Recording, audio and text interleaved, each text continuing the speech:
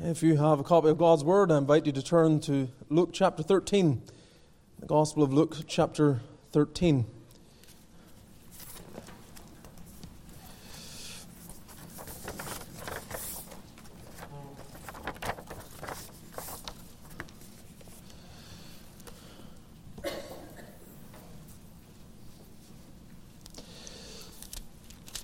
We are coming near to the end of a section in this Gospel.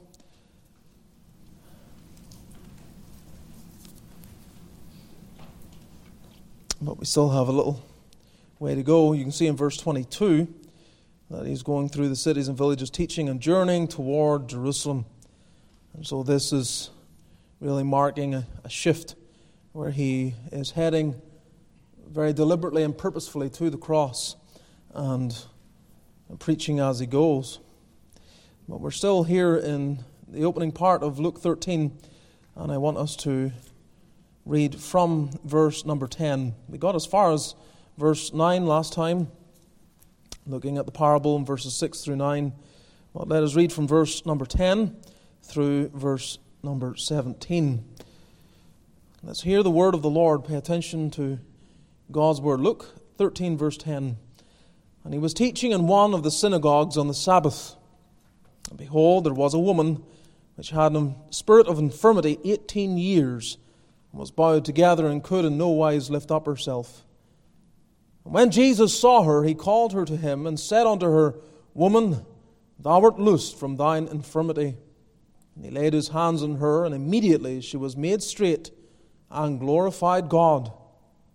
And the ruler of the synagogue answered with indignation, because that Jesus had healed on the Sabbath day, and said unto the people, There are 6 days in which men ought to work.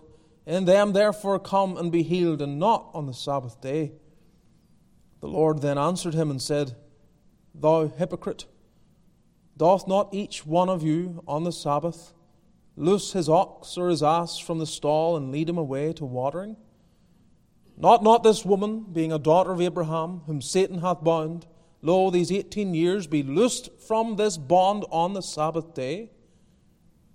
And when he had said these things, all his adversaries were ashamed, and all the people rejoiced for all the glorious things that were done by him.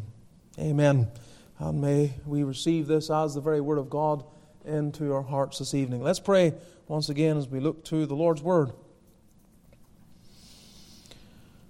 Our gracious God, we thank Thee for what we've been singing tonight. Repeatedly we have been reminded of the extent of Thy mercy and how Thou dost condescend to save sinners in all their plight and need. And many of us here tonight have received this and experienced this.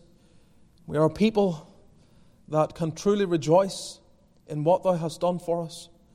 I pray that that joy may deepen, that our cup will run over, and that we will, even this very evening, afresh experience a great deepening sense of gratitude for what Thou hast done for us. Thou hast heard our pitiful cry. Thou hast seen us in our affliction. And Thou hast condescended to us in our need. And we're thankful that what we will read tonight, in part, will represent something of what we've experienced from Thy hand. Such mercy to look upon us and deliver us. So God, we pray that should there be any here tonight that are still doubting as to whether Thou wilt receive them, may they come as sinners, poor and needy. May they come at the very command of Thy word. May they believe, and may it please Thee to help Thou their unbelief. So save, even restore, and heal the backslidings of some that may be gathered in this place tonight. Draw near.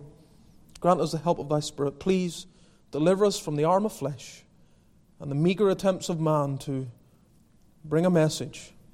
Give help, we cry. In Jesus' name, amen. We come to a section, beloved, where we see a change in the scene. I noted this with you some 2 weeks ago. that there is a shift from this great multitude that gathered around the Lord Jesus Christ to hear His word. And it closes at verse number 9 of chapter 13. We move then to another scene, where again a crowd are gathered. We don't know how large the synagogue was. We don't know how many people were there. But our Lord Jesus gives Himself to teaching in the synagogue. We know this. We've seen this. In fact, the beginning of His ministry, as Luke records it, as we come into Luke chapter 4, we see how He commences His ministry in this way, going into the synagogue. And on that occasion, we see the outright rejection of those that knew Him as the carpenter's son.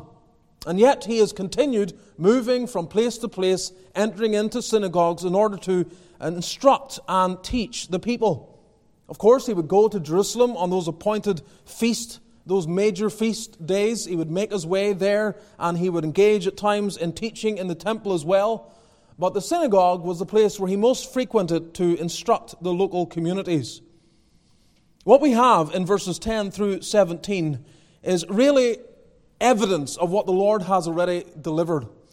The parable that we looked at last time of the fig tree in the vineyard puts before us the fact of the lack of fruit, and represents the nation of Israel, especially the religious elite of the time, in their fruit, their barrenness, their spiritual barrenness before God. They had failed to bring forth fruit. They had failed to evidence the real grace of God in their lives. Over and over and over again, they are rebelling against the Lord Jesus Christ, and their animosity increases more and more. We have a word used here in verse 17 of His adversaries. This is what the Lord Jesus Christ is facing. And He has depicted then this scene in verses 6 through 9 of this barren fig tree. And then Luke brings us into this occasion, this particular scene of being in a synagogue on the Sabbath day that proves the reality of what is going on. These people, these religious leaders, do not bring forth fruit. And so the warning, of course, is to them that if they do not bring forth fruit, they will be cut down. That was a sobering message we looked at 2 weeks ago. And as we look on in the passage, the sobriety of it only deepens when we think of the reality of what is going on in the ministry of our Lord Jesus Christ. What we will look at tonight is, in one sense, really encouraging. You have here put on display another miracle of our Lord Jesus Christ that evidences His love for sinners, His compassion for the needy, and His willingness to intervene in their lives. But we also have the lamentable condition of those that are religious. And so we have this contrast where the Lord again shows that if you are full of a sense of need, if you're aware of your brokenness, if you're in no way boasting of your station in life, He often will come and He will show pity towards such. But if you think that you've accomplished everything you need, if you imagine that you've attained all that God would require, He uses very harsh language. Verse 15, thou hypocrite, thou hypocrite. I don't know how tonight finds you. I trust that you've come into this place fully aware of your need of Jesus Christ alone. And that you say with the hymn writer, what we sang, Horatius Bonner, not what these hands have done can save this guilty soul. There's nothing that you can bring, nothing that you can do that can bring you near to God. You need Christ. You need His intervening work. You need His atoning blood to cleanse away your sin, without which you will perish. The religious elite would not acknowledge it. I have reminded you repeatedly that it wasn't that they weren't aware. They knew. Nicodemus stands as evidence of that. We know. This is a ruler. This is someone who is at the pinnacle of religious position in Jerusalem at that time. We know. There's no doubting it. We know that thou art a teacher come from God. We're all aware of it. But they live in constant denial of the truth. So tonight we're looking at this passage under the title, Christ's Sympathy in a Crooked Synagogue. Christ's Sympathy in a Crooked Synagogue. The synagogue is crooked because the ruler of the synagogue is crooked. But he shows sympathy to one particular individual that is there, and that is used for the glory of his name. But note with me, first of all, then, the woman's condition. The woman's condition. Here in Luke 13, verse 10, he was teaching in one of the synagogues on the Sabbath, and behold, there was a woman which had a spirit of infirmity 18 years, and was bowed together, and could in no wise lift up herself. Note here, first of all, her physical ailment. Her physical ailment. She had a spirit of infirmity 18 years, and was bowed together, and could in no wise lift up herself. I want you to try and envisage this woman making her way into the place of worship, the synagogue, where you didn't have sacrifices, but where prayer was offered and the Word of God was taught. She makes her way in there, and she does so greatly hindered physically. I was reading J.C. Ryle on this, and he pointed out just the fact that amidst her affliction, she still made her way to the place of worship. I want you to see this woman who is bent almost double, almost in half. Her face looking to the ground, she can't even see barely where she's going. But she moves from her household, from her home, makes her way to the synagogue in her local community that she might hear the Word of God and be among the Lord's people. You come to a passage like this, of course, those of you who are sitting here, I don't need to make application. But the temptation to avoid the house of God, Satan is always there to feed that temptation, to give reasons. Sometimes it's physical. Sometimes it's emotional. Sometimes it's spiritual. But he will feed it. And if anyone could have said, not today, not this Sabbath, it would have been this woman. But she makes her way. She makes her way to the house of God, and what a mercy was in store for her. Some have suggested that she had a certain condition, spondylosis deformans, I think it's called, a disease of the spine. I don't know if that's what she had. We're not told that. There may not be an exact equivalent today, because what she had was unique. There's a certain spiritual aspect to this as well that we'll see in just a moment. But I'm reminded of Matthew chapter 8. If you go to Matthew chapter 8, you'll see just how our Lord Jesus was given to helping such people that were infirmed. Matthew chapter 8.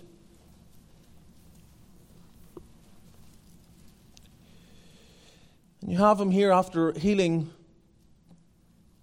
Peter's mother-in-law. And there's this great kind of swelling awareness of what Christ is able to do. Matthew 8 verse 16 says, when the even was come, they brought unto him many that were possessed with devils, and he cast out the spirits with his word, and healed all that were sick, that it might be fulfilled, which was spoken by Isaiah the prophet, saying, himself took our infirmities and bare our sicknesses. And here we see how there's a tying together of the redemptive work of Jesus Christ and the healing of the multitude. It is a display, it is evidence, an eschatological message to sinners that their only hope in this life and the next is our Lord Jesus Christ. And he comes on this display of power, healing people amidst their infirmities, delivering them from their physical ailments as evidence that if they have any hope of life, any hope of deliverance, it must be through Jesus Christ. It's not that he healed absolutely everyone that was there. It's not that he continues to heal absolutely everyone, even his own people. Afflictions are certainly part of this life. And I'm not going to spend time to prove that from the New Testament. You see it in other parts, even in the time of the apostles, even at times when they had power to heal, similar to our Lord Jesus Christ. And yet still, there were individuals that suffered greatly in a physical way.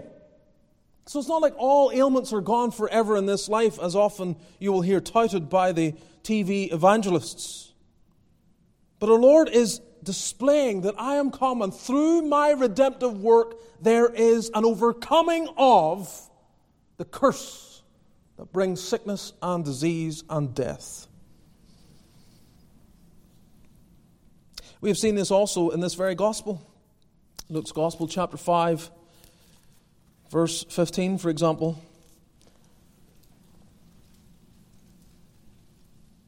So much the more went there a fame abroad of him, and great multitudes came together to hear and to be healed by him of their infirmities. Chapter 8, the opening verses tell us of the women that were greatly helped by him and delivered. Verse 2, certain women which had been healed of evil spirits and infirmities, Mary called Magdalene, out of whom went 7 devils, and so on, they ministered unto him of their substance. So this woman that we find in Luke chapter 13, she makes her way to the synagogue on the Sabbath. She comes in as at other times. I don't know if she had heard that Jesus was in the area and she made her way there, motivated by that fact. We're not told that. I don't know whether she was always there every Sabbath day, but I'll tell you this, there's definitely this encouragement that there is a place. There are places that God calls us to be, and when we're there, we place ourselves in the most likely position to be blessed. We know this. We say this all the time, even with regard to Reformation and revival. It's sovereign. It's utterly sovereign. And yet we pray for it. We pray for it as a recognition that in prayer, in the place of prayer, it's as the boat that sets its sail waiting for the wind. It can't control the wind. It can't force the wind to come. But there's the expectation that the wind will come. And unless the sails are set, there will be no capturing of its power and influence. And so we come to the prayer meeting, we pray. We're in the place where God blesses. We expect Him to bless. And so it is even with regard to your soul. Now remember this. Perhaps the vast majority of you are not in a place tonight that find yourself so discouraged that you struggle to be in the house of God. You were looking forward to the Lord's house, being with the Lord's people, hearing the Lord's word, and so on. But the day is likely to come. If you haven't experienced it already, the day is likely to come where you will be literally having to drag yourself out to God's house. And there will be that sense of, I don't want to go for the reasons I've already mentioned. Mental, physical, spiritual. And yet still, I want you to lay hold upon the fact that there are certain places where He is pleased to most likely bless His people.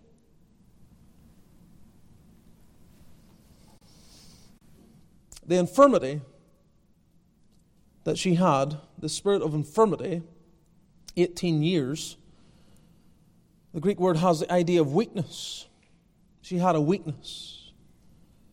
And I was thinking about it. Really, this weakness came in upon her around the time, roughly, not quite, but around the time when our Luke has told us previously of this 12-year-old Jesus being in the temple, hearing and answering questions and so on. Around that time, 18 years prior, this woman, wherever she was afflicted with this infirmity. We're told in Romans 6, verse 19, where Paul writes, I speak after the manner of men because of the infirmity of your flesh. And in that context, he's not talking about physical infirmity, he's talking about spiritual. There's a weakness in them. And it's spiritual. And so when you see her infirmity, when it refers to her infirmity, I want you to recognize that she is depicting the spiritual condition of men. They have a spiritual weakness, an inherent weakness that makes it impossible for man to save himself.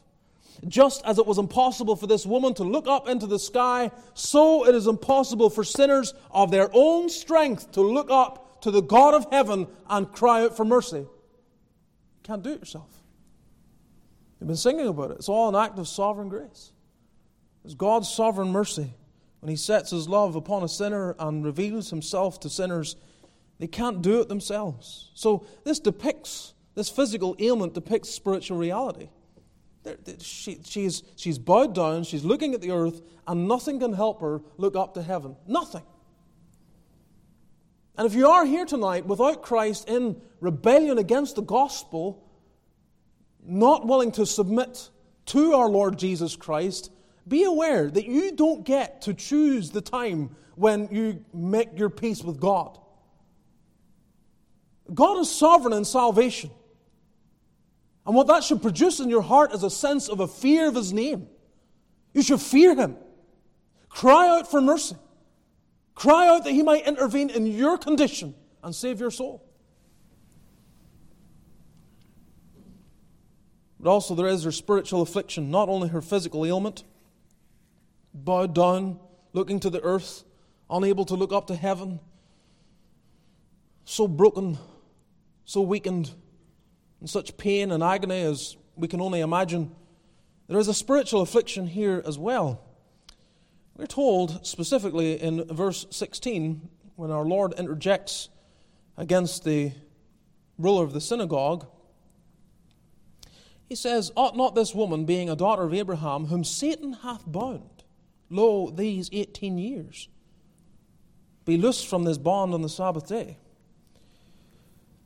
You read that and you may wonder, well, how does Satan do this? And how might we prevent it? I think the only way to understand this, and of course there are mysteries in this, but the only way to understand this is what we have revealed to us in the opening chapters of Job. You have one who is intent on destroying souls. He seeks to destroy men. And he has taken note of Job, and he acknowledges that God has put a hedge around him and so on, and God gives him permission. Permission to afflict him physically and in other ways. In this particular instance, God has given Satan permission to bind them in this particular infirmity. He has been allowed, he has, in the providence of God, been permitted to and so envelop and control this woman in this way for 18 years. Now, Satan has a certain influence upon all that are unregenerate. He does.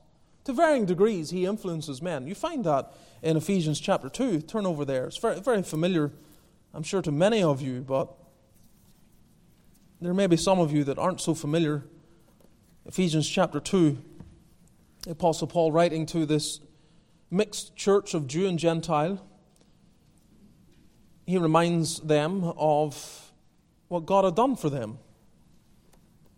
Ephesians 2 verse 1, "And you hath He quickened or made alive, who were dead." You were dead, but He made you alive. You were dead in trespasses and sins.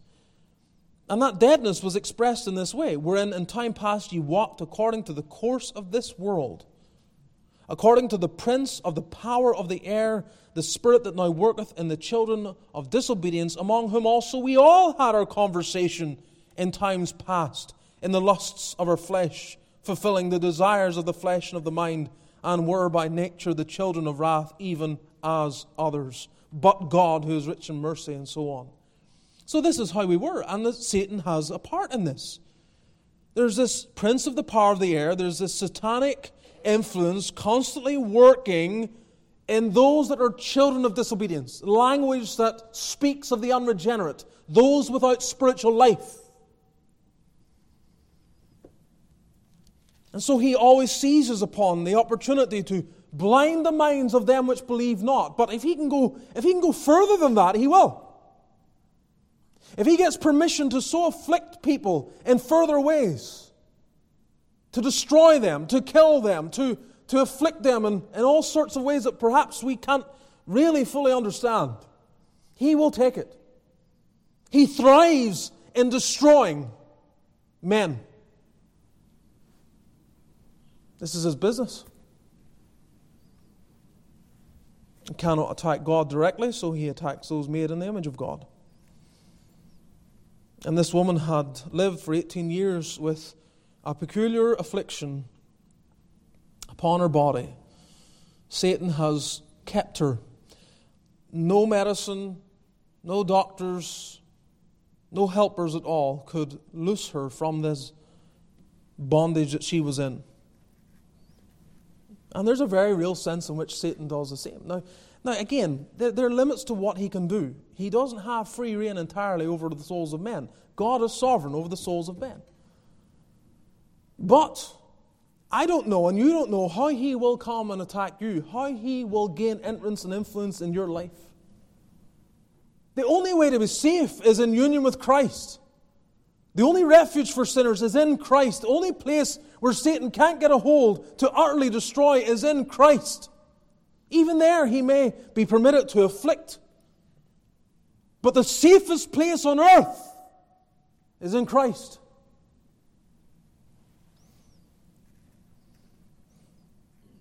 Even with certain privileges, it doesn't remove the likelihood of such afflictions as these. Jesus makes note of the fact in verse 16, she is a daughter of Abraham. So she has the greatest privileges that one could ask for, spiritually speaking. She sees her line all the way back to Abraham. And there's a danger that in those spiritual advantages we assume we have everything we need. I've mentioned this many times, so I'll not belabor the point. But I hope we understand by now in this place that there are no advantages that you can enumerate that can substitute the person and work of Jesus Christ and your faith in Him alone.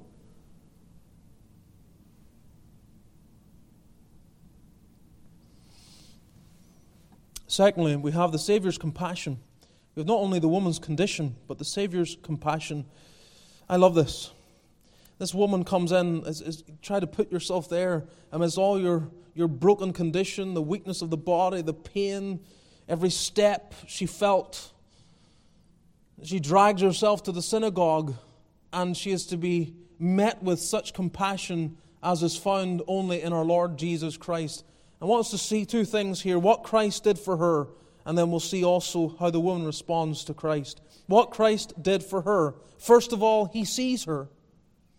Behold, there was a woman which had a spirit of infirmity 18 years and was bowed together and could no wise lift up herself. And when Jesus saw her, He saw her.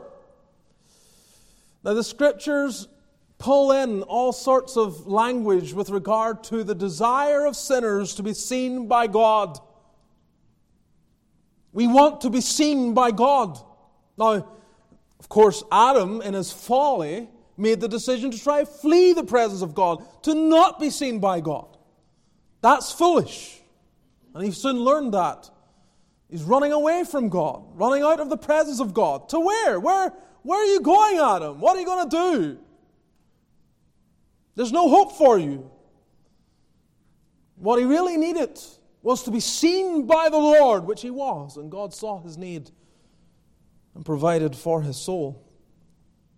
In Deuteronomy 26:15, we find a prayer that includes these words, "Look down from thy holy habitation from heaven and bless thy people Israel."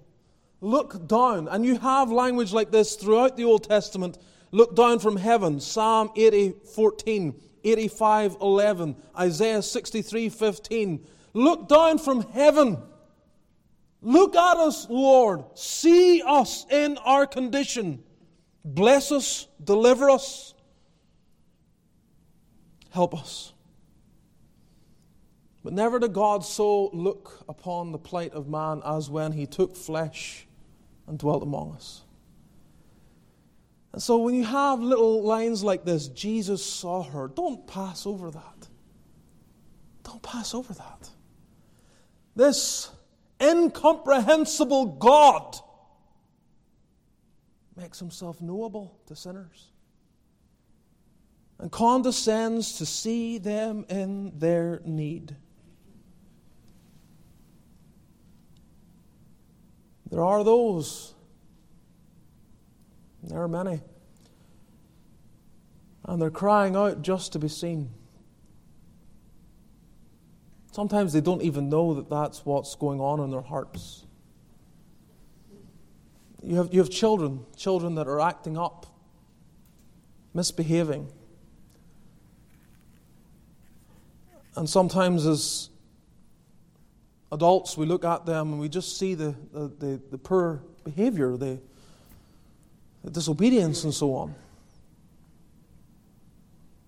If you ask the child what they want, they don't know.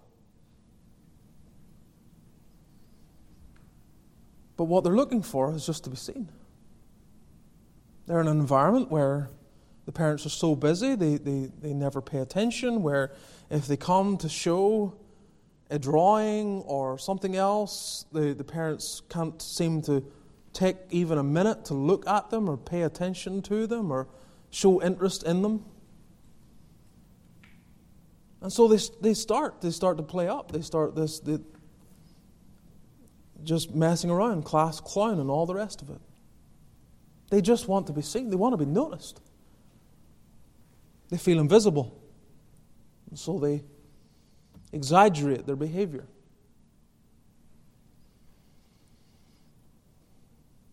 Maybe you wonder if anyone sees you. Perhaps this is how you come to God's house. Kind of sneak in. I imagine that's how this woman came into the synagogue. Sneak in. Sit at the back. Knowing no one really wants to deal with her anyway. I mean, we've dealt with this, haven't we? Earlier. The default position with regard to negative experiences in life, the Jews thought God's judgment's upon you. They would distance themselves from those that had infirmities like this, blindness and infirmities of this nature. God must be against this person.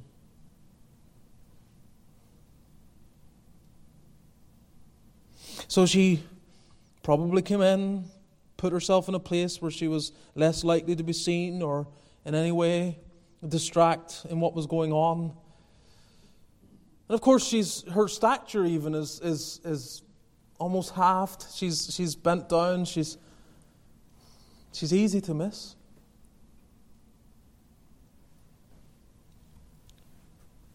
But Jesus saw her. He saw her.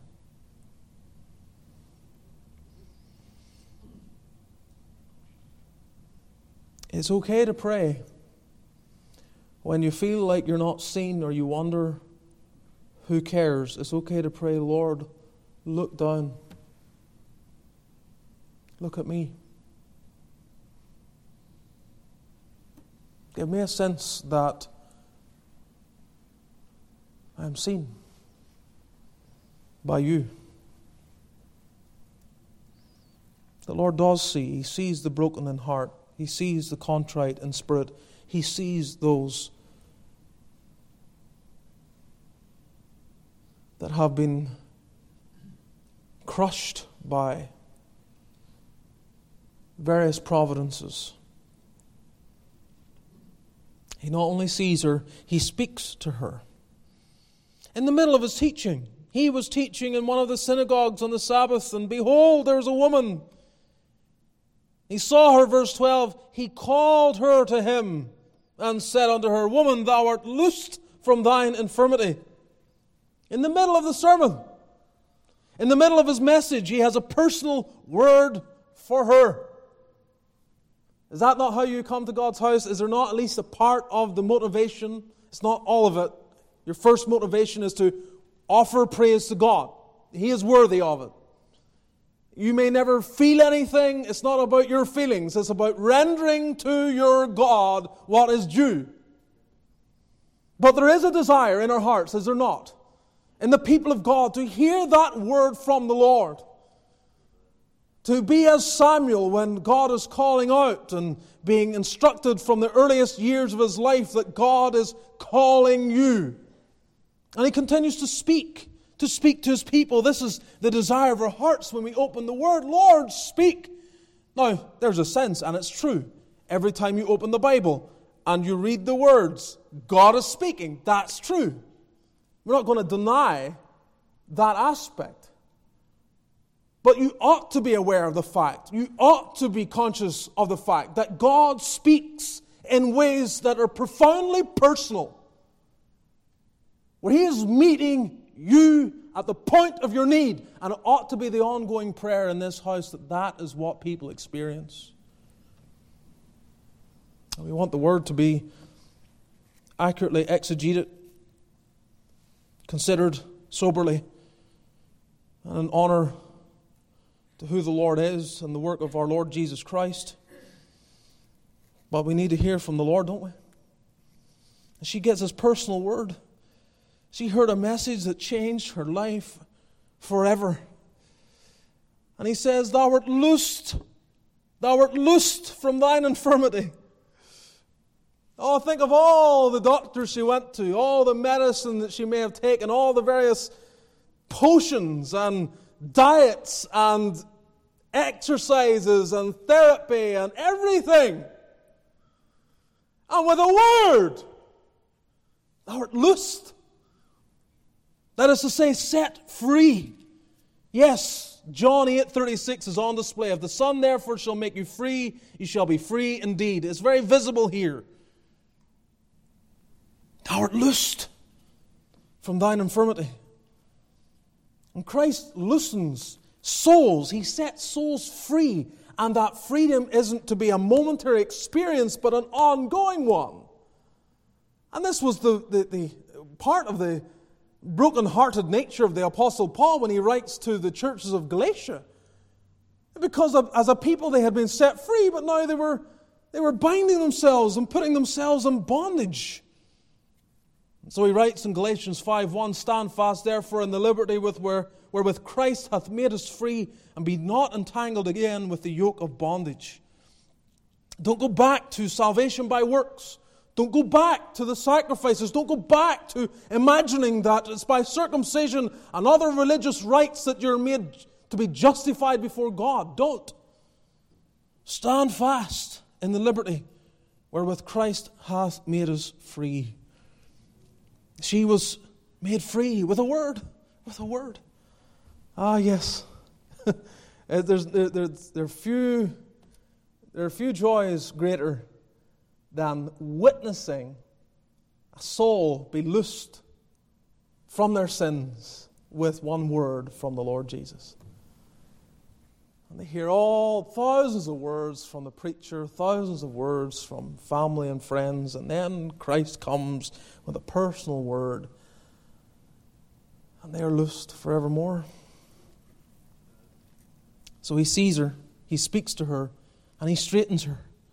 Verse 13, he laid his hands on her, and immediately she was made straight and glorified God. There's no explanation for this. This is a miracle. He lays his hand. He didn't have to do that. There were other occasions where he never touched the person. He didn't have to, but often he would give a visual, a very clear evidence. Lays his hand on her, and immediately she is made straight. She stands upright. So this is what Christ did for her, and this is what Christ will do for you. He sees you amidst your plight. He does. He sees you. Oh, sinner, he sees you. Don't deny it. Don't ignore it. Don't imagine, I'm too great a sinner. He would never look on me. Nonsense. Being such a great sinner, acknowledging your sins, he would love to save you so that you could be a praise of the greatness of his work and his power to deliver. He loves doing that. He loves saving great sinners. But note not only what Christ did for her, but how the woman responds to Christ, how she responds to his compassion. Now, some of this is more inferred or implied than is expressed clearly. But when she stands up straight, well, we know one thing's for sure, she had new sight, didn't she? And how she saw the world changed right in that moment. At one moment, all she can see is her own feet and the feet of other people. She can't see anything really beyond that. She's bent double. She can't see anything. All she sees is this earth. Then, in a moment, she stands up straight. She can see the world. She can look to the God of heaven. And it changes everything for her. Being able to see. And of course, the first person she saw had to be the Lord Jesus, wouldn't it? That's who she saw, where the voice was coming from. I mean, I don't know how she made her, bent over and trying to make her way to the Lord Jesus. Going by what she could hear, unable to really see where he was, making her way there, and then she stands up and she locks eyes with him and sees in his eye compassion she has never witnessed before. She had new sight. The Lord will give you that. If you're not saved, you are in the condition of what the prophet Isaiah speaks of. There is no beauty in him that you should desire him. You can't see his beauty. And the reason you can't see his beauty is because you don't understand your own ugliness. Now that sounds offensive, but it's true. It's when you understand the depth of your own depravity, the wickedness of your own heart, the extent of your own sin, and you cry out, what am I going to do? I'm a sinner, condemned. I'm going to be judged before the living God. Every idle word that men shall speak, they will give account thereof in the day of judgment. What am I going to do? And God puts forth His Son, sets Him up, says, look and live. Look and live. And then you see a beauty in Him. Oh, He appeared to be little different physically to anyone else that was around, but that woman saw in Him something, a beauty that she could see in no other. So it is for every believer. She also had a new standing. Instead of shuffling around with aches and pains, now she is standing upright. She's, I am assuming, able to make great strides and move around. Whatever she had sought to do as a daughter of Abraham, moving around, trying to do whatever religiously she could do, it was so pathetic looking. You know, really watching her, it would be a pathetic sight. 18 years of pathetically moving around from place to place. Now she stands up. Now she's got a stride in her step. Now she has a spring in her step as well. Walking with the Lord. And she had a new song, didn't she? What David spoke of in Psalm 40 and what even the book of Revelation speaks of that God's people have. He glorified God, verse 13. Glorified God. Immediately burst forth. She doesn't wait for the song leader. She doesn't wait for anyone to begin. It just spontaneously and naturally bursts forth from her heart. Now, things should be done decently in order in God's house. But, should there be an occasion where someone is under the weight of their sin, condemned, someone is broken and lost and doesn't know what to do, and in the midst of a sermon has their eyes fixed on Christ and begins to sing praises unto God and says, I would have no problem. If I understood the context and why they were singing, I would have no problem whatsoever with that. This woman has been loosed from her infirmity. 18 years. There's some soul to be here 20 years, 30 years, 40 years, 80 years under an infirmity of sin. All of a sudden to be converted and begins to spontaneously break out in song. I would have no problem with that whatsoever. There's reason that they might sing. Thirdly, we have also the ruler's corruption. We have seen the woman's condition, the Savior's compassion, the ruler's corruption. Now this is sad. We read this with no delight whatsoever. Verse 14, the ruler of the synagogue answered with indignation, because that Jesus had healed on the Sabbath day, and said unto the people, there are 6 days in which men ought to work. In them therefore come and be healed, and not on the Sabbath day. His legalism, first of all, is on display here. He has absolutely no respect for what has happened. No sense of understanding of what is going on. Immediately he goes to man-made rules regarding the Sabbath. Nowhere in the Word of God was there ever expression that we are not to show mercy on the Sabbath day. And there's plenty of evidence to the contrary.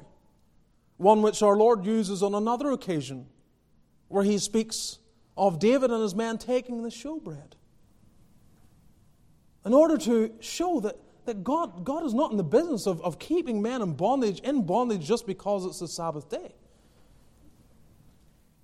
So as legalism becomes clear, this rule of the synagogue has imbibed all sorts of doctrines of men. And he sees the Lord Jesus showing mercy to the soul on the Sabbath day, and he immediately runs and says, this ought not to be done. And the coward that he is, of course, he doesn't even address the Lord Jesus himself. he said unto the people. He looks to the rest. He's trying to prevent their influence. He's trying to turn them away from the Lord Jesus and what has just happened.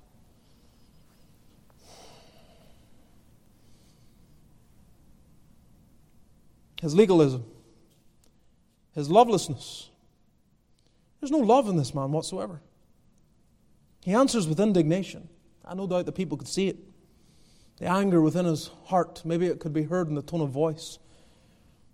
There's no love. He is harsh and merciless and shows indignation to this act. And of course his whole argument is with regard to the Sabbath day. And yet they had turned the Sabbath day, which was the best day of the week, they had turned it into a burden. I've mentioned it many times. I underline it. The Sabbath was a mercy. It was there from the beginning. And it is stated within the Decalogue when a people are coming out of bondage, recognizing their freedom in one whole day. You're not in bondage. You're not in bondage. That's why our Lord then goes on to say in verse 16, be loosed from this bond on the Sabbath day. Like, ought not this woman, being a daughter of Abraham, whom Satan hath bound, lo, these 18 years, be loosed from this bond on the Sabbath day? This is the perfect day. The perfect day. Is this not what happened to our fathers when they were loosed from their bondage under the Egyptians? Is this not what he did? He looses and sets people free and gives them a day. Read Deuteronomy 5. Gives them a day to remember when they were a bondman in Egypt. The day of rest, which is what Sabbath means. The day of rest is a day of remembering. We are a set-free people. We are no longer under bondage. And what a perfect opportunity when in the synagogue this poor bound woman in bondage to her infirmity and by Satan's activity is set free. It's a great illustration of what the Sabbath is all about. And that's why our services should have within them, though not exclusively, they should have within them an evangelical element. Yes, feed the flock of God, but also should there be in our midst those still in unbelief and without Christ, they need to be reached and to know that Christ is in the business of setting men free. And He will set them free. He will set you free.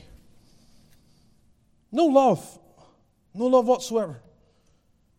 The law never condemned mercy on the appointed day of rest. His legalism, his lovelessness, and his lies. Verse 15. The Lord then answered him and said, Thou hypocrite. And a hypocrite's just a liar. Doth not each one of you on the Sabbath loose his ox or his ass from the stall and lead him away to watering? Don't you show mercy to your beasts? You show mercy to your beasts. As you ought. Ought not this woman, being a daughter of Abraham, whom Satan hath bound, lo, these 18 years, be loosed from this bond on the Sabbath day? You live a lie. And you keep these people under bondage of rules and regulations never stipulated by God. And you take a blessing and you make it into a burden. And Christ comes, and that's why so many times He did this on the Sabbath day, because it was one of those visible expressions of their turning away from the Word of God. And He would regularly put His hand upon souls and deliver them publicly, so that He would underline the fact this is perfectly legal. And you have taken the commandments of men and substituted them for the Word of God.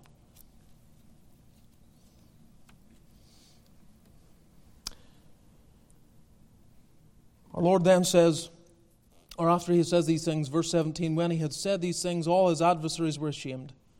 There were many of them. I don't know how many. But there are certainly those that had their allegiance to the ruler of the synagogue.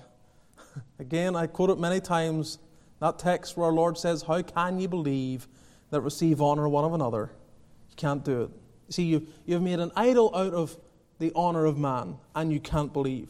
It can't be done. Until you surrender your worship of man, it's not even possible for you to believe. Which underscores an important point for all of us. If you live under the burden of what men think about you, and that dictates what you do and what you believe, then you will never, ever believe.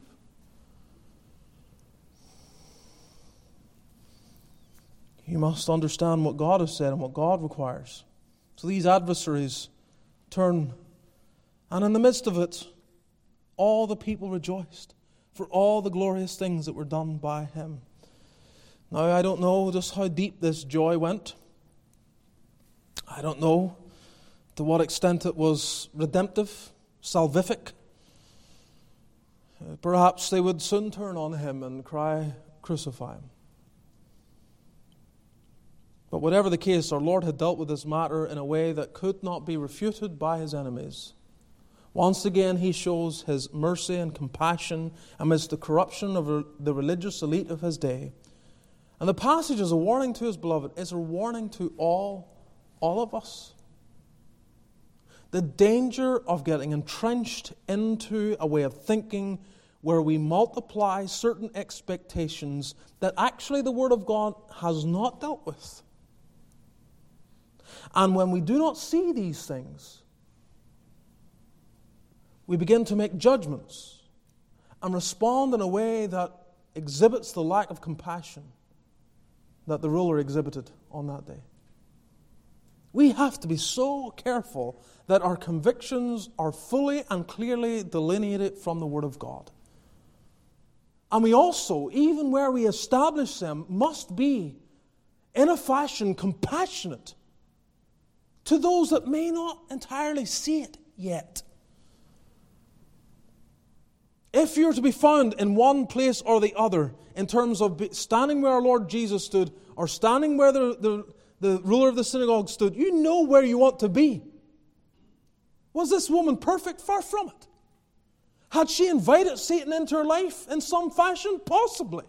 We don't know. We don't know what the instrument was. We don't know how it initially came to pass. We don't know how wicked her life may have been. Certainly she was a sinner. But he shows compassion. Compassion. And it's so crucial that as a people, as believers, as followers of Christ, we are compassionate. We have no place to constantly be in judgment over people. And the Lord hates such. And he will say, "Thou hypocrite. Thou hypocrite." Because see, the Lord knows. He knows where you're expecting perfect adherence. He knows exactly where you don't match up and where the contradictions exist in your own life. God's house is to be a place where we understand that sanctification is a work of God's free grace. And we're all at different places. Growing, I hope. Advancing, I hope. Being sanctified more and more by the Spirit and by the work of the Word in our hearts. But if you see failures in people's lives, if you see shortcomings in their thinking and their actions, be very hesitant to take the place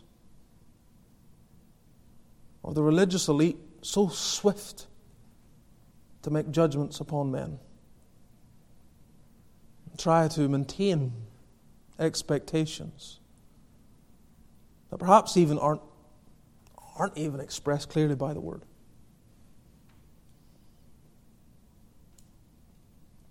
Where are you tonight? Has the Lord spoken to your heart? Are you like this woman? Do you have an infirmity of sin, bondage to habits? Are you needing to be set free? Don't look for a flash of light. Don't look for something dramatic. There was nothing dramatic here. Christ just looked and spoke to her. Yes, he laid his hand on her. Yes, she was delivered in a miracle. But it was all depicting the spiritual truth. By a look, by a word, he saves sinners. I say to you in the words of Scripture again, look and live. And may God give you grace so to do. Let's bow together in prayer.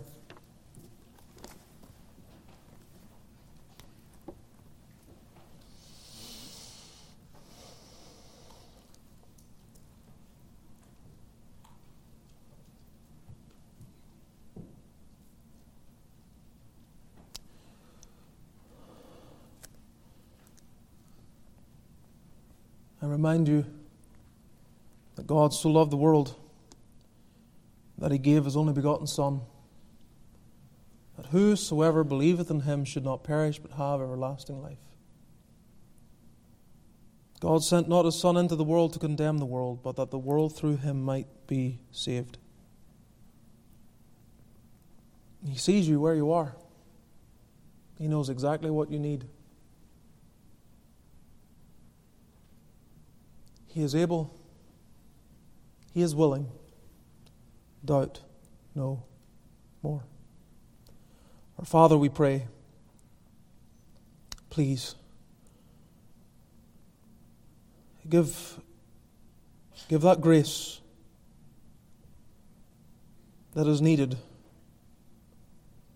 and intervene in the affairs of souls that are yet in their sin. We pray that Thou wilt tenderly speak to them.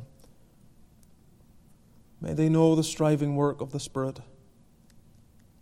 And may it please Thee to draw them so tenderly, gently, but effectively into the arms of the Lord Jesus.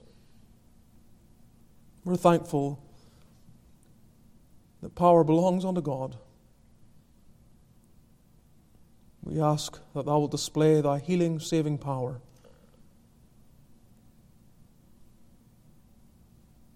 in the lives of those that are lost.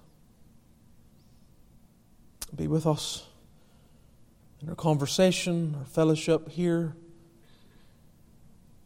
May the word not be lost. May it not be stolen by the fowls of the air. Be with those who go directly home, and be also with those that meet downstairs for fellowship, and be in those conversations. And bless the food to us. And walk with us through this week, we pray. May the grace of our Lord Jesus, the love of God our Father, and the fellowship of the Spirit be with all Thy people now and evermore.